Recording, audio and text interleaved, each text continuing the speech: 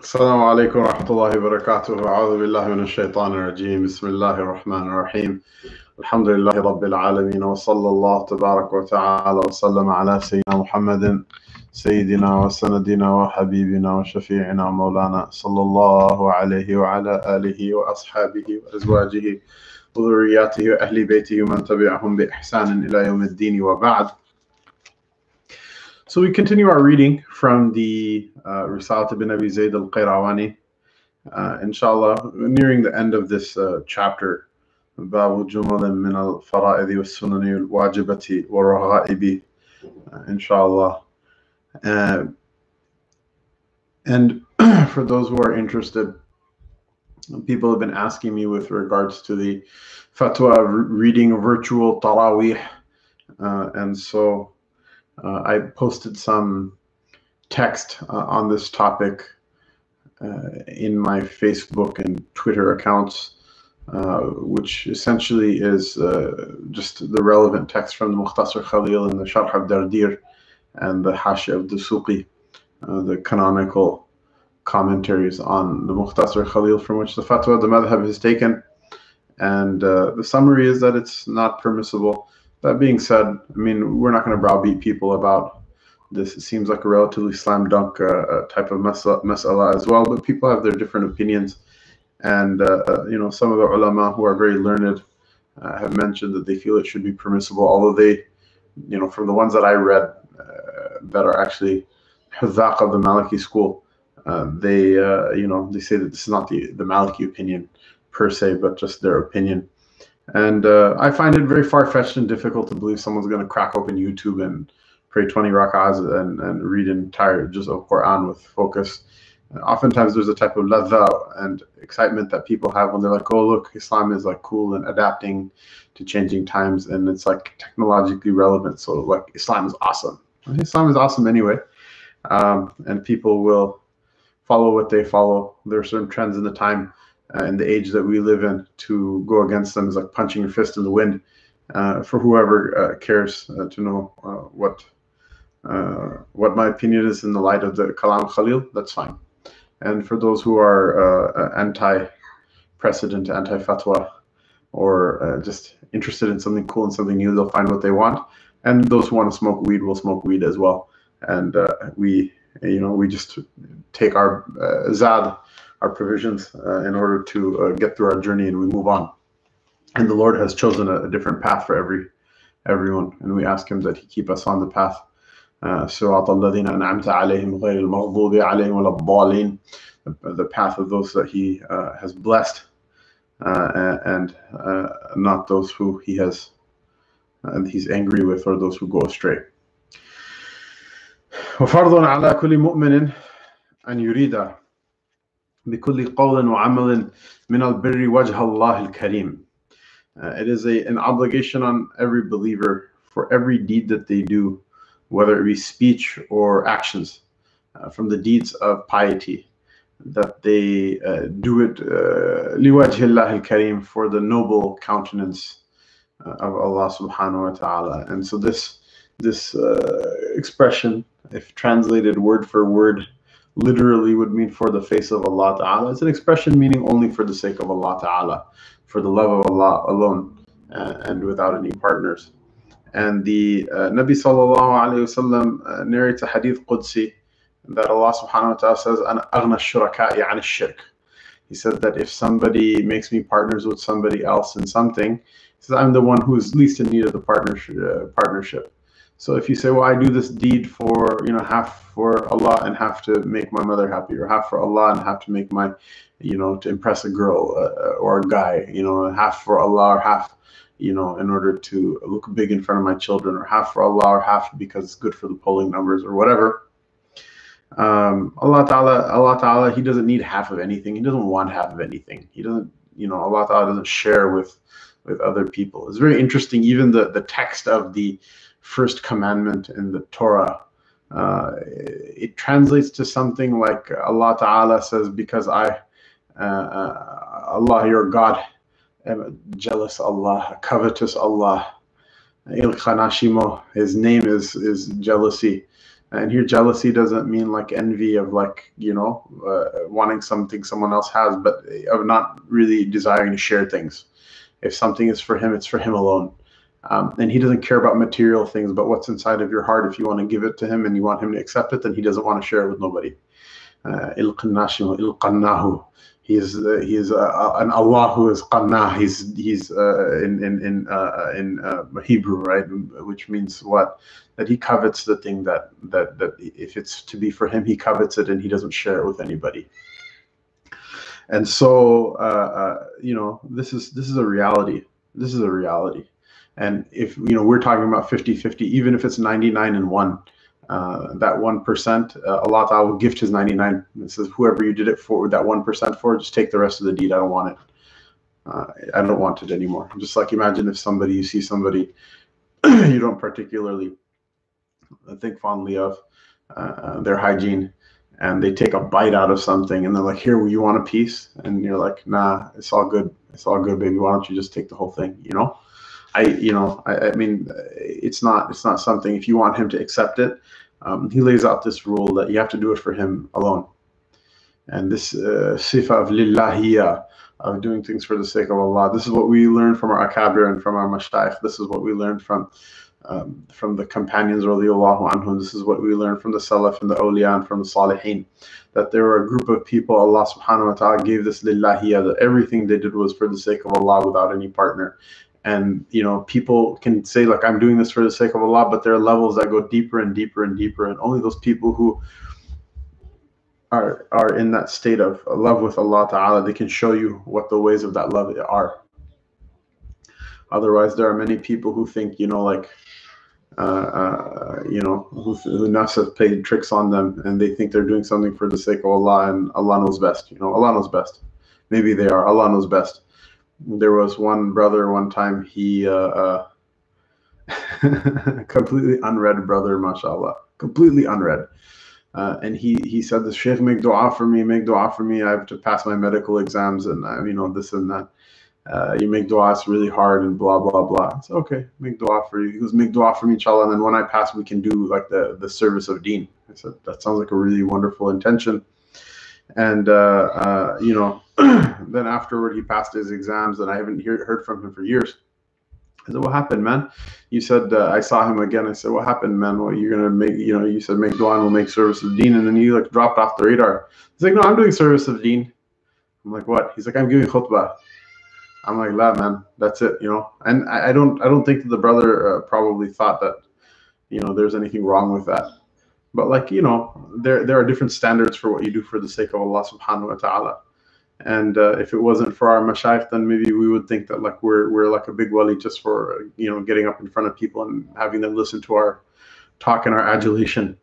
I heard from Sheikh Nuh, Allah subhanahu wa ta'ala give him good health and protect him and give him a long life, that a person, when they do any of these deeds in which the public is watching, any public function of the deen, a person, if those deeds are commandments, like giving the Jummah khutbah, someone has to do it, right? They're sacred obligations, giving the adhan. So any deed that you do that another person from the creation lays eyes on, he says, write it off inside of your heart, that it's almost impossible for a person to do this with the purity that Allah wishes for. And have some deeds. Let everybody have some deeds that nobody knows about. Not your wife, not your kids, not your parents, nobody. You didn't tell a soul about. So that you have something to fall back on the day of judgment, in case these things were done for the sake of other people's eyes. And whoever claims that they're free from that, conflict of interest, Allah knows best. The Prophet ﷺ was very, very careful and very diligent on removing conflict of interest from his deeds.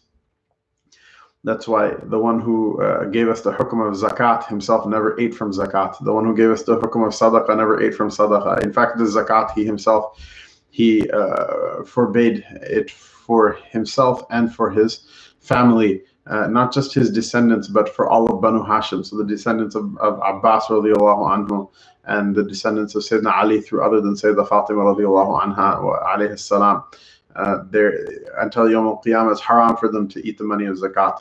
Why? because the Prophet ﷺ was very diligent in removing conflict of interest. Unfortunately, nowadays we have a bunch of people who are like hawks. They look for conflict of interest. They look for those deeds that the outward of which is piety, but inside they're riddled with conflict of interest. And we seek refuge in Allah Ta'ala from that type of deen. We seek refuge in Allah from that type of deen. That type of deen has completely eroded people's confidence in the Book of Allah and the Sunnah of the Prophet Sallallahu Alaihi Wasallam and in our civilization. And all I can say is that we saw those mashayikh that were very diligent in removing this conflict of interest. And we saw them, and we prayed behind them, and we listened to their words. And unfortunately, we're unable to be like them. But we bear witness to the fact that they existed and that they do exist, and that they're the heirs of the legacy of the Messenger of Allah Sallallahu Alaihi Wasallam, and those who their piety is akin to setting up a shop or a business or brand marketing or whatever. Inshallah, Allah reward them as well. But that's not our model that we base our deen on. Whoever wishes anyone other than Allah subhanahu wa ta'ala, desires anyone other than Allah subhanahu wa ta'ala in whole or in part, Allah ta'ala will not accept that person's deed. Inna Allah tayyibun la yaqbilu illa tayyiban. Allah ta'ala is pure and He doesn't accept anything other than that which is pure. It's a hadith of the Prophet sallallahu alaihi wasallam narrated in Sahih Muslim amongst other collections. وَالرِّيَاءُ الشِّرْكُ الْأَصْغَرُ. And it says, and riya, to show off, is described by the Prophet sallallahu alaihi wasallam as the lesser polytheism. The greater polytheism is to worship other than Allah subhanahu wa ta'ala. Riya, which is showing off, is considered the lesser polytheism. Why? Because a person, it's part of the worship of Allah ta'ala, the hope for reward for your good deeds. It should only go to Him. And someone who hopes for some sort of benefit from their good deeds from other than Allah subhanahu wa ta'ala, it's as if that person has committed shirk, but in a way that doesn't, to cast them legally out of the pale of Islam. But it's really problematic. Nobody wants to be guilty of shirk. If Allah ta'ala is a covetous God, then we don't want to run afoul of that system. وَالْعِيَاذُ بِاللَّهِ. We should do things for the sake of Allah ta'ala. And the point is that the Prophet ﷺ taught his companions how to do quality. He didn't push them for quantity, he pushed them for quality. The person who knows how to do quality in deeds, that person, for them to ramp up quantity afterward is much easier than the person who's doing a whole lot of half-assed Islam, to teach them to do even a little bit of Islam, but just purely for the sake of Allah. Something that's against a person's material self-interest, only for the sake of Allah Ta'ala, as a hujjah and as a proof for the love of Allah Ta'ala on the Day of Judgment. That's not easy. That's not easy to get a person to understand that concept if they're so wrapped up in the masalih and the mafadat of the dunya, the utilitarian approach to deen, which has completely poisoned the deen of many of our brothers and sisters. And a person should be diligent to look for those opportunities. This is one of the reasons like Sufism works out so well. Not the Sufism of like, not the Sufism of like, rich people listening to nasheeds in a high dollar amount banquet to the exclusion of the poor, or particular types of clothing or particular cult-like behaviors. But the tasawwuf of the deen, the beauty is that it calls a person to make mujahada, it calls a person to struggle against the nafs, and it calls a person to do those things that kind of make you uncomfortable in order to grow as a human being. The wonderful part is that if you're doing those things, one of the really big side benefits is that when a person is doing that thing that the nafs genuinely dislikes, then the person can have a modicum of confidence that the deed that they're doing is actually worth doing, and that hopefully, inshallah, have good hope that it'll be accepted. Whereas if you're sliding, you're Islam, you're having the perks of Islam, you're enjoying the perks of Islam, a person should always fear inside of their heart, I don't know, am I going to get rewarded for this or not? Because this is all very easy. And our mashayikh were like that. I heard, I heard stories about so many mashayikh, not just one, so many, the muhaqqiq, great kibar al-mashayikh, those people, if they were to, send out a text message to the murids to say, kill yourself, they would do it, That's how great they were in the eyes of the creation. And those people used to cry and they would weep when they would see how much acceptance Allah gave to the people of them in their hearts. And they would do exactly what we mentioned yesterday. They would be found cleaning toilets. There's so many stories, more than to enumerate. They say that the Shaykh al-Islam, not the Shaykh al-Islam, the famous murshid of the Khulafa, Shaykh Aziz Mahmud Khudai Effendi, rahimahullah tabarak wa ta'ala, who's buried in Uskudar, who was a pir and a murshid to many of the Ottoman sultans, that his Shaykh, he was a qadi of Bursa, he was a judge of Bursa, which in the Ottoman days is a pretty powerful position, politically and in a dunyawi sense, and also like amongst the ulama, it's a position of great honor and esteem. He was already the qadi of Bursa when he took the spiritual path, and his sheikh, he took the path from his sheikh, and his sheikh completely broke his nafs, and he would just sent him about to do all sorts of things that were just there to break the ego, in a really harsh way, in a way that very few of us would be able to entertain, even thinking about it, much less doing it. And so I was told that the last task he was sent on by the sheikh was to go to so-and-so masjid and clean the bathrooms. And so he went to the bathrooms, and he realized, I forgot my rags at home, I have nothing to clean the bathroom with. And the stray thought crossed his mind that the only thing I have is to wipe with my beard. And then he's like, no, I can't do that. And then he realized, oh my God, that's what I have to do. And so when he was just about to do it, his sheikh came and he says, Allah didn't create your beard for this. He created it for something else. And the point is not that rubbing your beard on a toilet is going to give you enlightenment. Otherwise, there are a lot of people on TikTok right now who are, the Qutb al-Akhtab. The point is what? The point is that if you're ready to do something like that for the sake of Allah Ta'ala, that shows that Allah's love means something to you, so much so that your own nafs doesn't, then you are somebody. You're somebody with Allah Ta'ala. And as long as you see yourself as somebody, you're just a nobody. You're just another bacteria. You're just another, you're just like the Nabi Sallallahu Alaihi Wasallam mentioned. He said that so many people, they think they're such a big deal, and they mean nothing to Allah Ta'ala. They mean less than like a little vermin eating najis, a little beetle, like a dung beetle or something like that, and there are many people who don't think very much of themselves, but Allah thinks very highly of them. And so that's the tarbiyah that the Prophet ﷺ gave to his companions, radiallahu anhum. And that's the tarbiyah that the Prophet ﷺ left for this ummah, and there are people who still have it. And that's your Islam. If you do that, you don't need to worry about khutbah workshops afterward. You don't need to worry about Facebook followers afterward.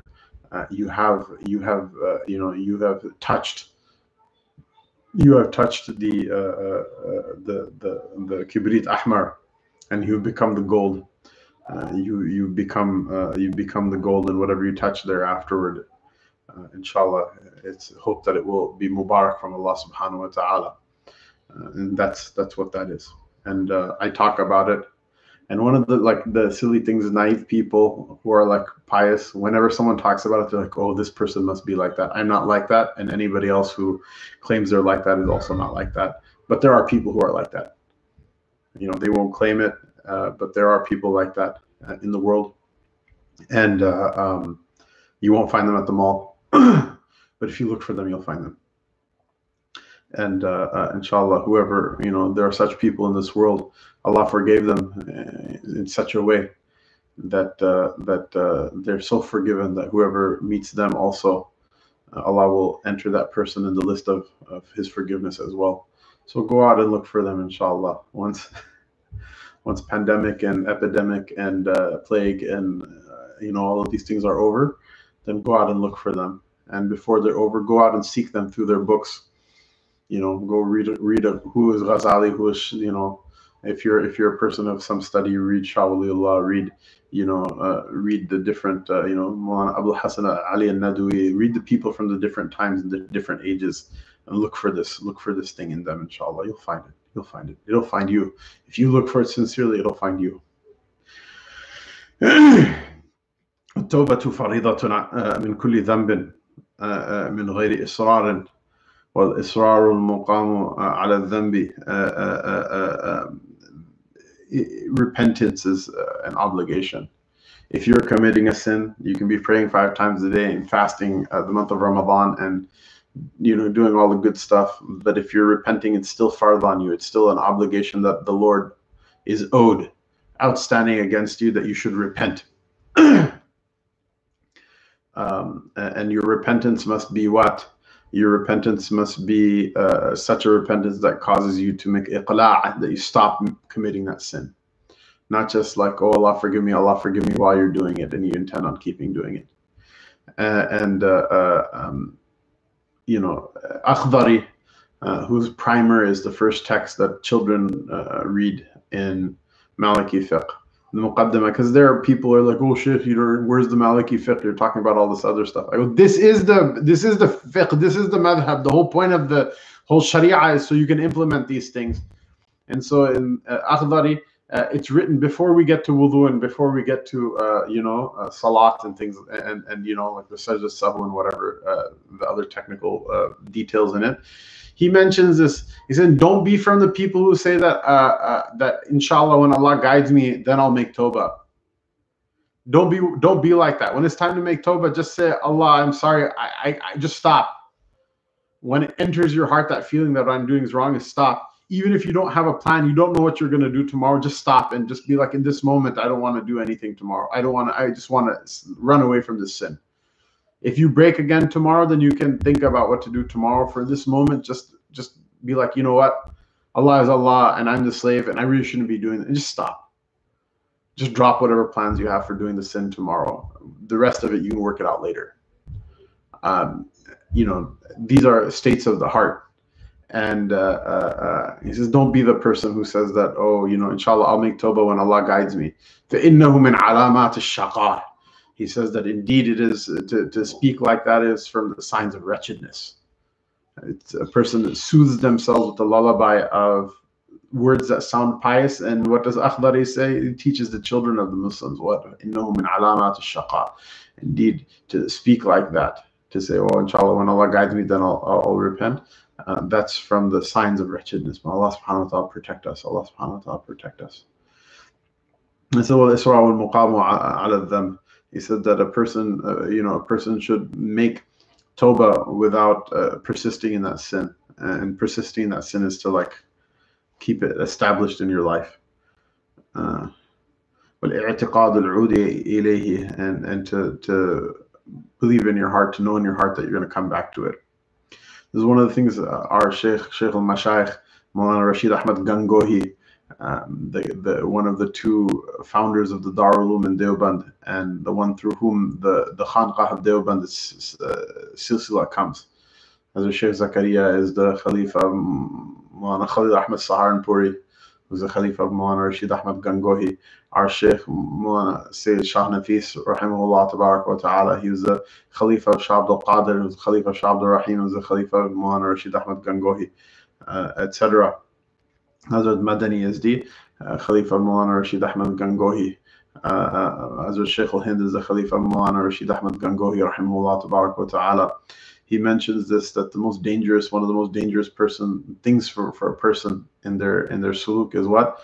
The conversation that a person has with themselves about the disobedience of Allah subhanahu wa ta'ala. When you plan and your eye looks around and you plan inside your heart that I'm going to do this thing and I'm going to do that thing, which is haram, which is disobedience. This is in and of itself one of the things that a person should be most scared of. This is one of the things a person should be most scared of. And that's what we mean here, al-i'tiqadu al-'udi ilayhi, the belief in your heart, or the firm knowledge in your heart that you're going to return to that sin. That cannot exist at the same time as a sincere repentance. ومن التوبة رد المظالم واجتناب المحارم والنية ألا يعود وليستغفر ربه ويرجو رحمته ويخاف عذابه ويتذكر نعمته لديه ويشكر فضله عليه.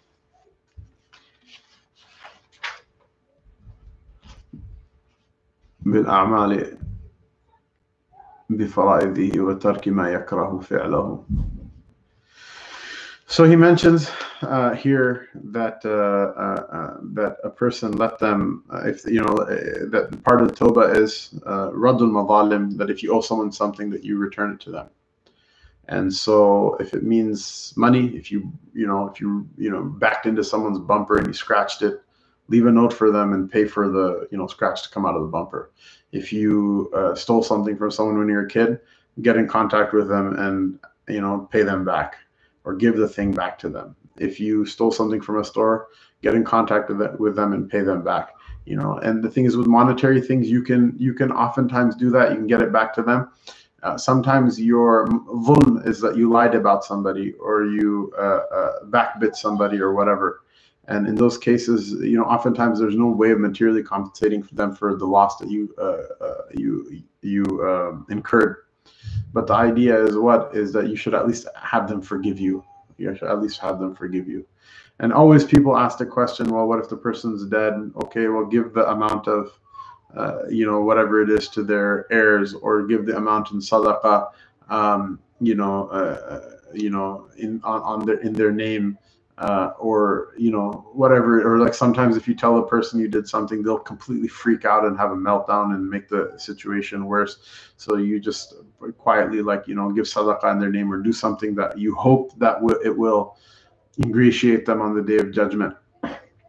The point is that once it's done, there's no easy solution. You put yourself in a situation when you commit dhulm against another person, when you commit a transgression against another person, you put yourself in a situation which is very difficult to be extricated from. And just don't go there. Don't do it. Inshallah, don't do it. What if someone says, well, I'm never going to forgive you, right? And then they die. Well, I don't know, keep giving sadaqah in their name and keep making dua for them in the hope that Allah subhanahu wa ta'ala will ingratiate them to the point that they'll forgive you on that day. But more to the point, don't put yourself in that situation in the future if you don't need to. They say that Abu Bakr al-Shibli, the Khalifa of Imam Junayd, and probably the most well-known of them, who is a Maliki, by the way. At least that's what's written in the Kashf al-Mahjub. Abu Bakr al-Shibli, he was the hajib of the Khalifa, or of the Sultan. He was the doorman, like the person, the chamberlain that gets to control who comes in and comes out. Usually those people are not like super nice people. And if you have a legitimate issue or a legitimate concern to raise to the Sultan, if that person doesn't like you, they can block you out from having audience. And if that person likes you, they can promote you to have audience as well. And so when he wanted to take the spiritual path, he went to Imam Junayd and he said, I want to do this. I want to change my life. I want to leave kind of that way I was before, and I want to walk the path of Allah. And so Imam Junayd said, okay, go back. You were a hajib, right? He goes, go back. All the people you screwed over, while you're hajib, go and ask their forgiveness, and come back once all of them have forgiven you. And so it's okay. So he went, and many people forgave him, and many people were like, no, because of you, I suffered this loss and I suffered that loss. And he's like, well, what can I do to ingratiate you? What can I do to make you forego the claim? And people would make him do labor. People would make him pay them financial compensation. People made him do all sorts of things in order to fulfill what they felt that he harmed them through. And he went it's almost a decade it took him to fulfill this commandment of Junayd. And then he went back, and then Junayd made him into whoever he was destined to be, and gave him the opportunity to exert himself on the spiritual path and reach the high maqam that he reached. But the point is, we have this thing that we think magically we can somehow like the Christians, right? A'udhu billah, that somebody who looks like Jesus died for my sins, and I'm born again and done. You don't have to right the wrongs that you did. You don't have to set things straight anymore. You know, like whatever it is, you know, Jesus, someone who looked like Jesus who was crucified, his blood is the atonement for all of my sins, and that's it. It's done. You know, live happily ever after. Well, those people don't live happily ever after. They're shackled with the burden of the harm you've caused them. And this is a very long topic, but the point is, A, don't go there. B, don't underestimate, you know, like buying a fancy sibha and going for hajj after hajj and umrah after umrah, and buying nice coats and nice clothes, and like, you know, being the most like seediest of the fashion world and all of this stuff.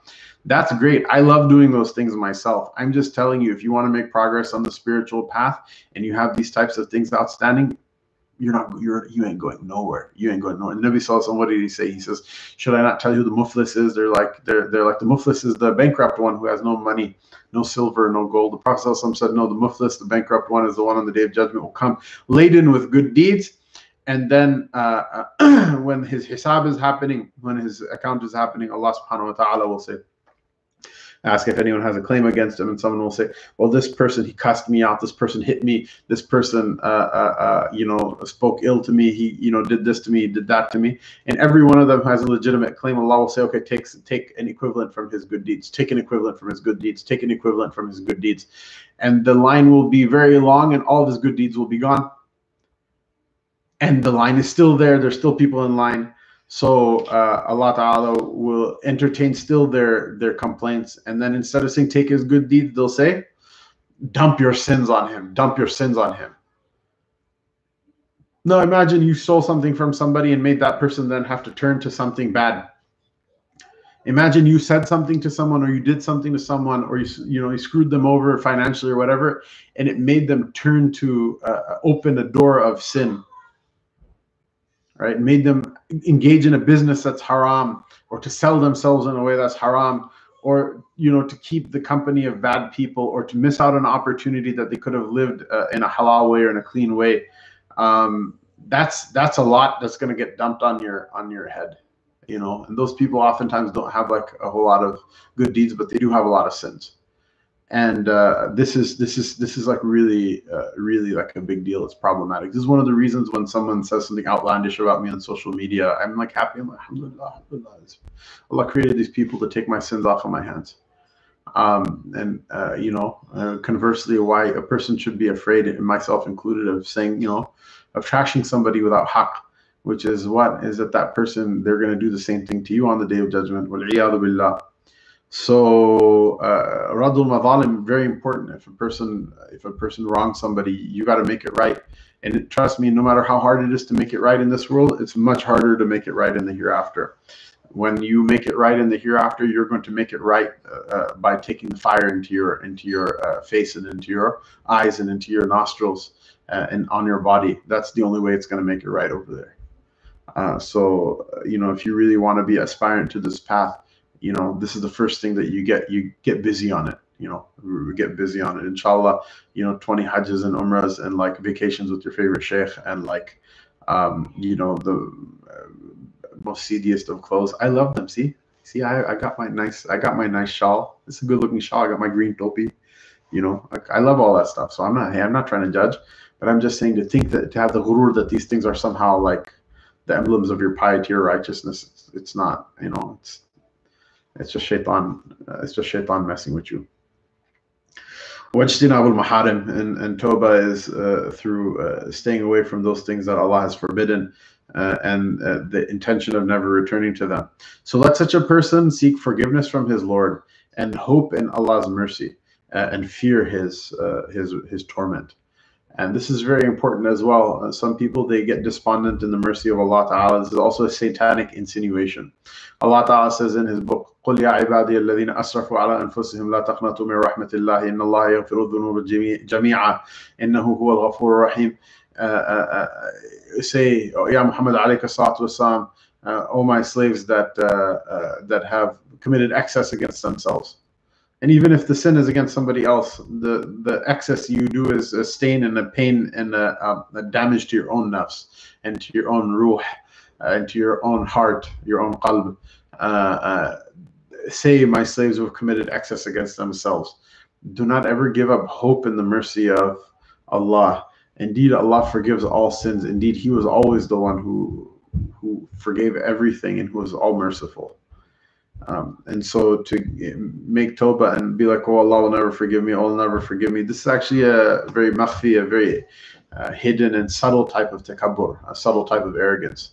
To think that you, who is nothing in front of the Lord of the worlds, can commit such an amount of sin that it will bother Allah subhanahu wa ta'ala, that He Himself, who kataba ala nafsihi rahmah, He fixed as a commandment over Himself or as a rule over Himself that His mercy will outstrip His wrath, that you somehow made His to-do list in a way that causes Him to like throw all that out the window and be like, yeah, I'm going to get you.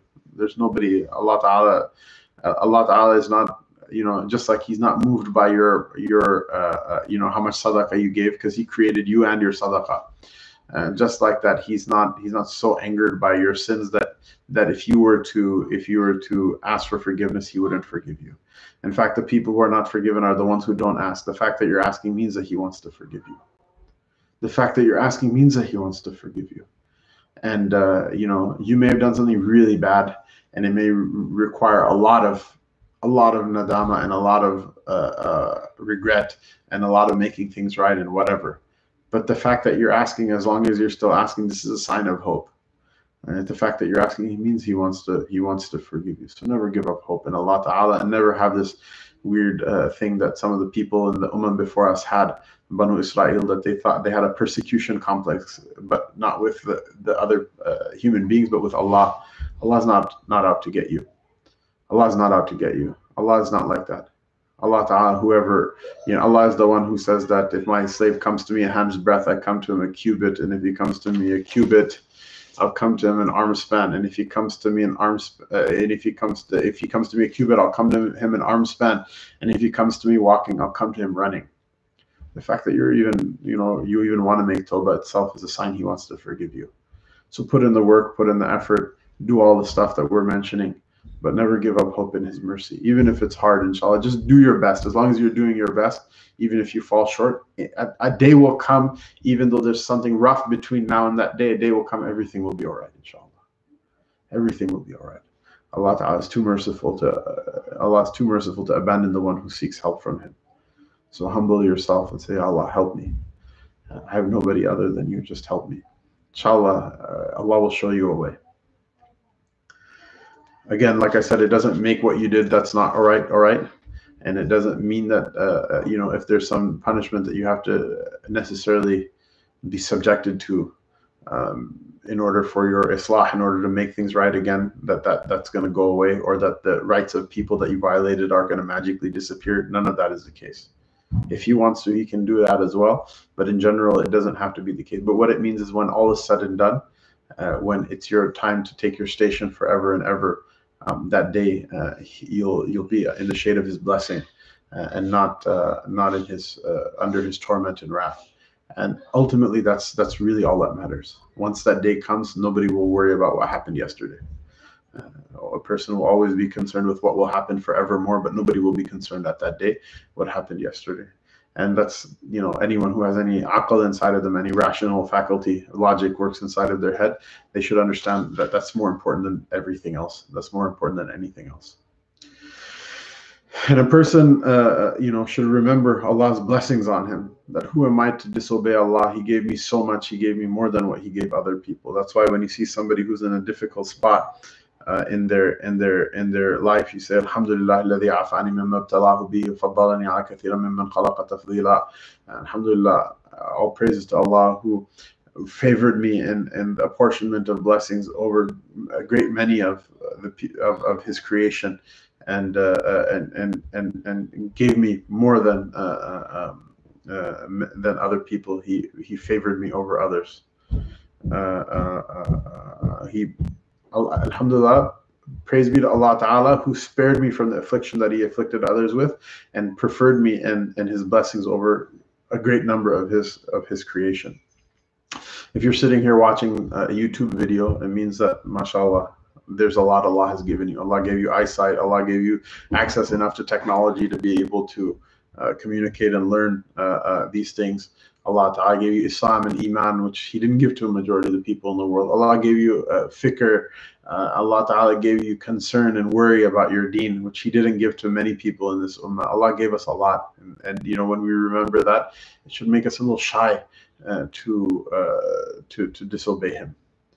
وَيَشْكُرْ فَضْلَهُ عَلَيْهِ, and a person should be thankful for the grace of Allah Ta'ala He bestowed upon him.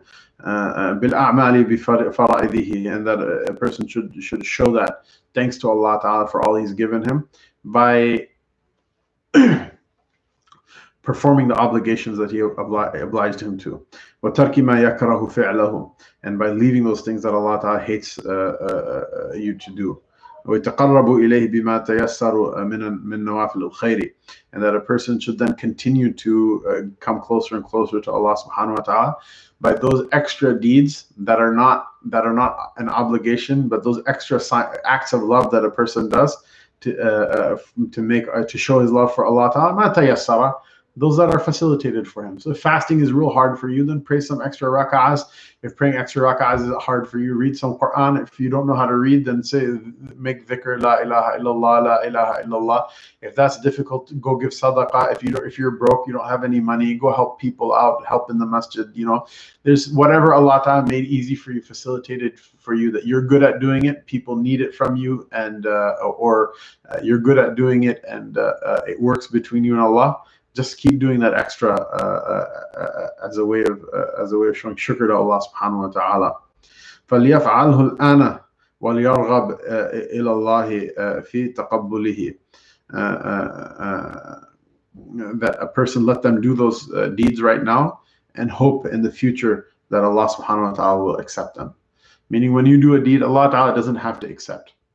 He doesn't have to accept anything. It doesn't matter if you're the fiqhiest fiqh you do it with, and the most awesome tahara and the most everything.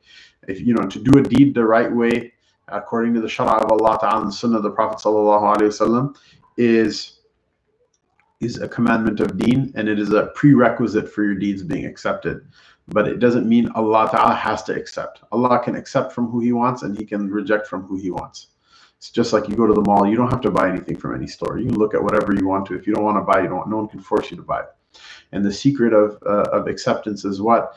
Is إِنَّمَا يَتَقَبَّلُ اللَّهُ مِنَ الْمُتَّقِينَ. Allah Ta'ala doesn't accept from anyone except for the one who fears Him. And Allah Ta'ala doesn't accept, you know, if you come in with the expectation, like, of course Allah is going to accept from me, that makes your deeds undesirable to Him. And if you do things with conflict of interest, it makes your deeds undesirable to Him. If you pollute your deeds, and Allah tayyibun la yaqbalu illa tayyiba, you pollute your deeds by doing them on a body that was nourished from haram, or from money that was haram, or with intention that's mixed. Any sort of befouling of the deeds or pollution of the deeds makes them undesirable to Him. He can accept from who He wants, and He can reject from whoever He wishes.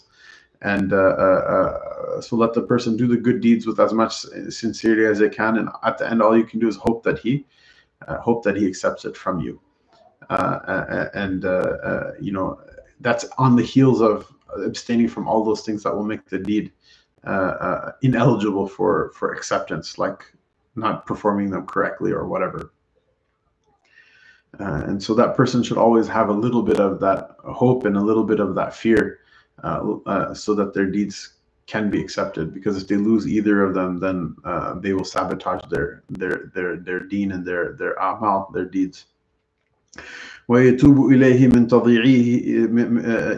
تَضْيِيعِهِ, that a person should repent to Allah Ta'ala for all those things that they wasted, all those opportunities that they wasted, all of those moments that they wasted, all of those obligations that were incumbent on them that they wasted, and that they didn't do in time, or you know, that they did suboptimally, or that they didn't perform at all. وَلْيَلْجَأْ إِلَى اللَّهِ فِي مَا عَسُرَ عَلَيْهِ مِنْ قِيَادِ نَفْسِهِ وَمُحَاوَلَةِ أَمْرِهِ مُوقِنًا أَنَّهُ الْمَالِكُ لِصَلَاحِ شَأْنِهِ وَتَوْفِيقِهِ وَتَشْدِيدِهِ لا يفارق ذلك على ما فيه من حسن أو قبح ولا ييأس من رحمة الله.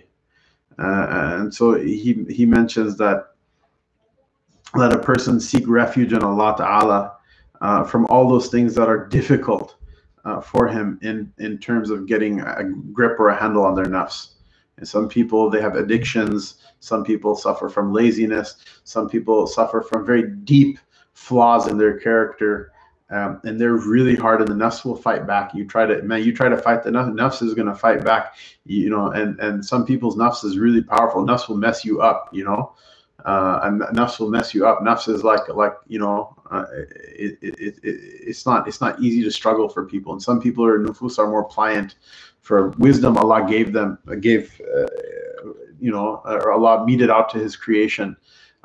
And sometimes it has to do with that person, and sometimes it has to do with a deed that they did, or the deed that their forefathers did, or a dua that hit them, or whatever. But for whatever reason it is, some people, it's a hikmah of Allah Ta'ala. Allah made a very high barrier of entry for them into the ranks of the righteous. And so the issue is this: is that the barrier of entry can be high and it can be difficult for you and me, but nothing's difficult for Allah. So Ibn Abi Zayd is saying that let a person seek refuge in Allah Ta'ala. Refuge, those people whose countries are destroyed, they run away and they go in camps to get into stable countries where they can be safe again. Refugee status, and that's exactly what it is. Run away from your nafs. Pitch a tent in front of the stability of Allah's help, and say I can't go back there again. I'm gonna get killed. That's literally what he was. يَلْجَأْ إِلَى اللَّهِ فِي مَا عَصُرَ عَلَيْهِ مِنْ قِيَادِ نَفْسِهِ. Let a person seek refuge in Allah subhanahu wa ta'ala from those things that are difficult to get a grip on the nafs and to restrict the nafs on, and to change its affair, with complete certainty that Allah Ta'ala is the owner, is in complete possession of the rectification of a person's affair. Allah can do it. It's there, right? He's the one. He has it. He's the bottle you need. That's the chemical that you put it into the mix, and it will make the entire recipe hit. He has exactly what you need. So let a person seek refuge in Him for all of those things. With tawfiqihi, that Allah Ta'ala is the one who can make all of your good intentions come true. Someone wants to give $1 billion in sadaqah, Allah can make it come true. Somebody wants to build a masjid for the sake of Allah, Allah can make it come true. Somebody wants to teach the Quran to somebody, Allah can make it come true. Always seek refuge in Him, and ask Him, and know that He can make it happen. He's the one. He can make it happen. It's not a confidence we have in ourselves, rather a confidence that we have in Him. With tasdidihi, and Allah can make a person's feet firm on the ground. لا يفارق ذلك على ما فيه من حسن وقبح. And a person should never leave that confidence and that trust and that yaqeen, that certainty in Allah's ability to make him come right in any of his states, whether they are good or bad or ugly. However, whatever states you go through, if you're doing good today, you never lose or flag in that certainty. And if today is not a good day, you weren't, on the game like you needed to be. But you never give up that certainty in Allah. And a person should never give up hope in Allah's mercy. وَالْفِكْرَةُ فِي أَمْرِ اللَّهِ مِفْتَاحُ الْعِبَادَةِ فاستعن بذكر الموت والفكرة عفوا فيما بعده وفي نعمة ربك عليك وإمهاله لك وأخذه لغيرك بذنبه وفي سالف ذنبك وعاقبة أمرك ومبادرة ما عسى أن يكون قد اقترب من أجلك.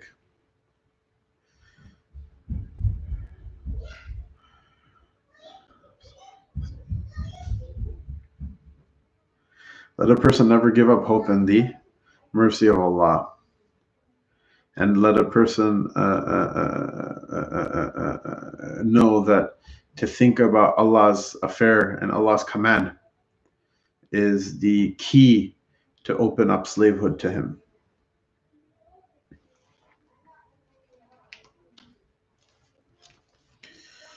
It's the key to open up your slavehood and your servitude and your worship of Him. And to think about Allah and the world He created and what power He must have to create the world, to think about what's good and why it's good, and what's wrong and why it's wrong. This is a type of meditation. It's a dhikr of Allah Ta'ala, tafakkur and tadabbur. And it's a type of shara'i meditation. It's a masnoon meditation from the sunnah of the Prophet Sallallahu Alaihi Wasallam. And Riyadh al-Salihin, if he's like, oh, he's going kind of goofy right now, he's talking about meditation. Go crack open Riyadh al-Salihin. There's chapters about these things, about reflecting on Allah. And we find it kind of hokey sometimes. People will get up and talk about the greatness of Allah or whatever. That's a sunnah. Think about, what does it mean Allah created the heavens and the earth from nothing? What does it mean that everything was created from Him and everything is ordered by Him, and there's so much order in the universe? Even though we think about, what's quote unquote real as a dog eats dog world, but really it's only the insan that's like that. And even the animals in the jungle that are jungly, there's so much beauty in them, and the way that they behave, and even those things that they do that are grisly and gnarly, there's an order to it, and that's an order that we lack. And so think about what does that mean? Think about good things and how much you would love to do them. Think about bad things and how much you hate them. Think about the obedience of Allah, how much you owe Him. Think about all of these things. Meditate over all of these things. It is the miftah, it is the key that opens up the slavehood of Allah Ta'ala and the worship of Allah to a slave. And seek help in doing so, treading this path by remembering death, and thinking about and pondering, meditating over what will come after it. Remember it, think about it, visualize it again and again. And think about the great and immense blessings of your Lord upon you, and think about how gracious your Lord has been by delaying punishment from when you deserve it. That we do the sins and Allah Ta'ala doesn't just bam, like hit us right away. Rather, He gives us some time to think about it, to repent, to make ourselves better. Think about how much He's blessed you by delaying the punishment that we so richly deserve. And think about, other than you, Allah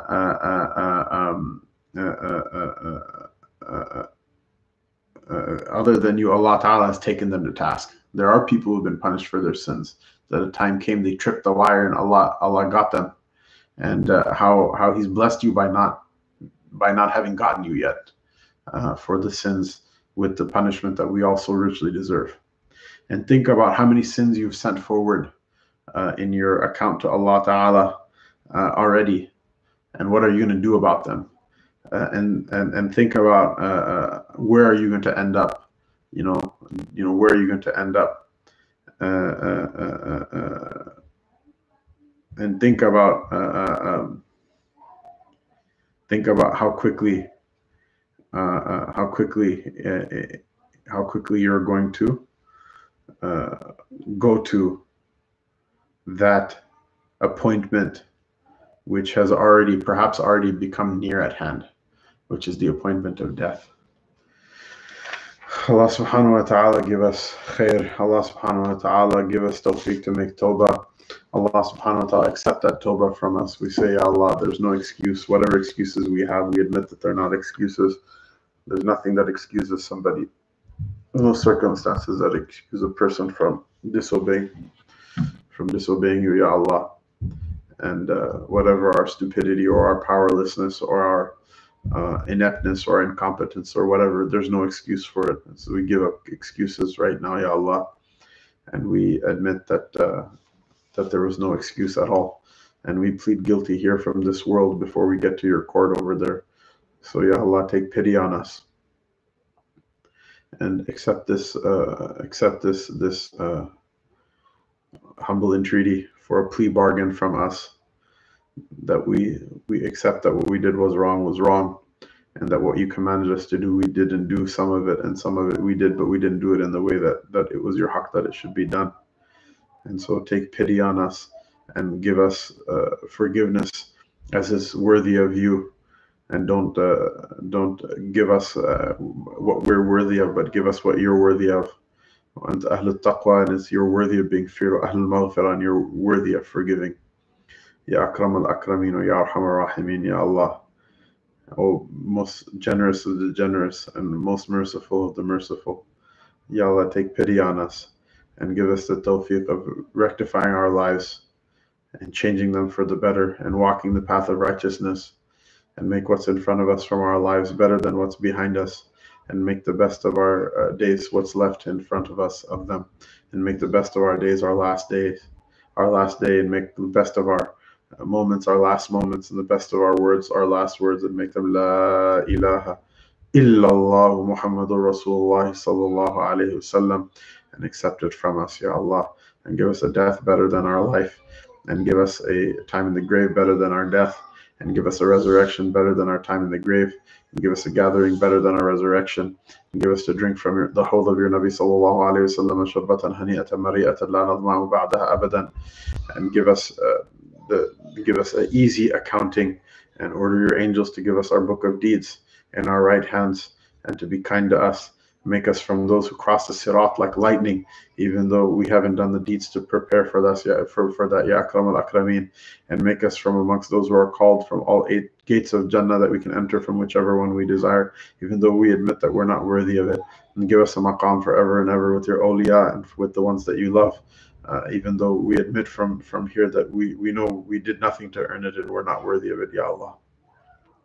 And give all of this to our parents and to our forefathers, both in nasab and in nisbah, both in our lineage in Islam, as well as those who brought the deen to us, our teachers and our mashayikh, all the way to the aslaf, all the way to the anbiya alayhim salatu wassalam, and all the way to the Nabi sallallahu alayhi wasallam.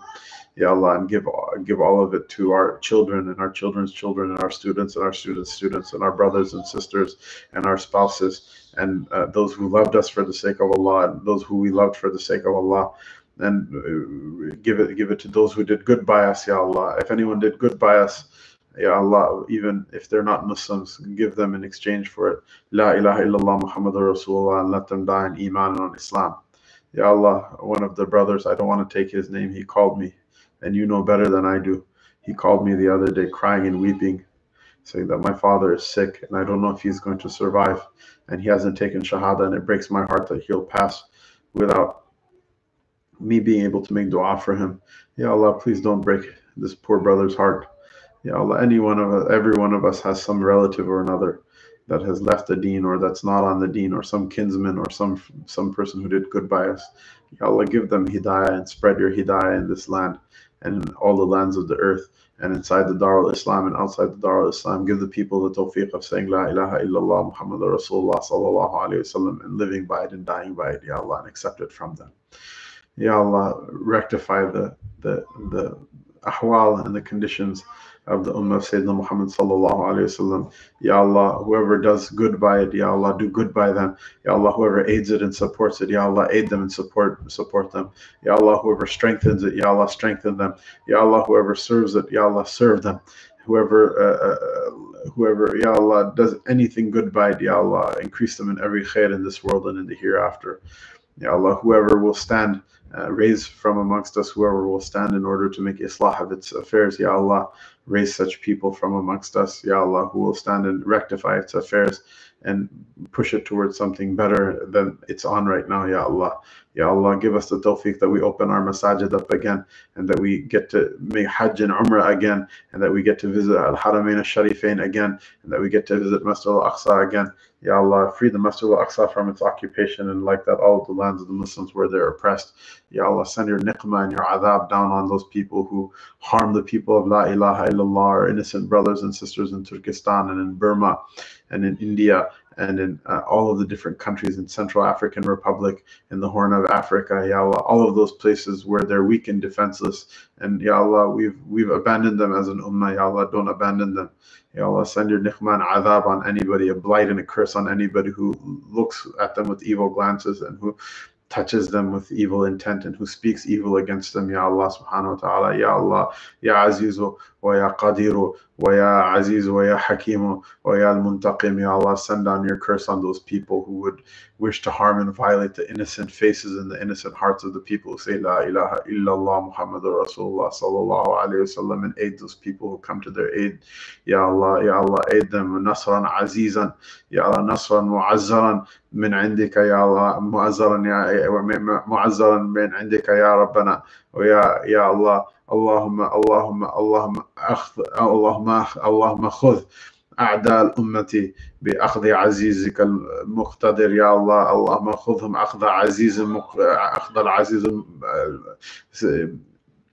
المقتدر يا الله. اللهم إنا نجعلك في نحورهم ونعوذ بك من شرورهم. Ya Allah, bankrupt their economies. Ya Allah, hold their hand back from destroying their own dunya and their own akhirah through this evil deed, and give them the tawfiq of repenting. And if not, Allahumma amilhum بمقتضى سيهزم الجمع ويولون الدبر بل الساعة موعدهم والساعة أدهى وأمر.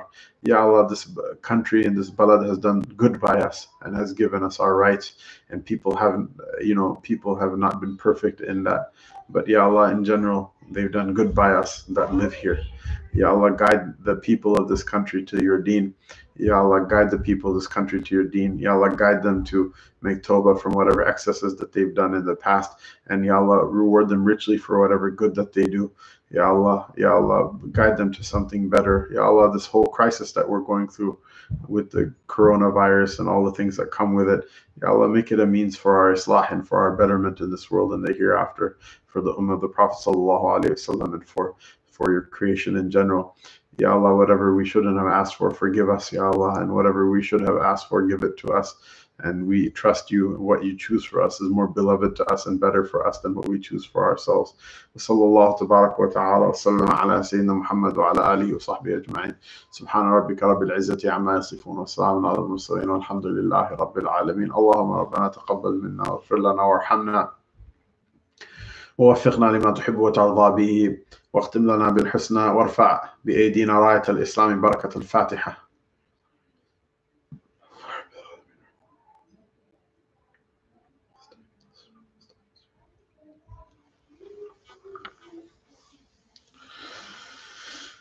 Inshallah, maybe one day we can continue and read the rest of the Kitab Jami' together, but for now this is the last dars, and inshallah, hopefully we'll get to choose something to post in Ramadan.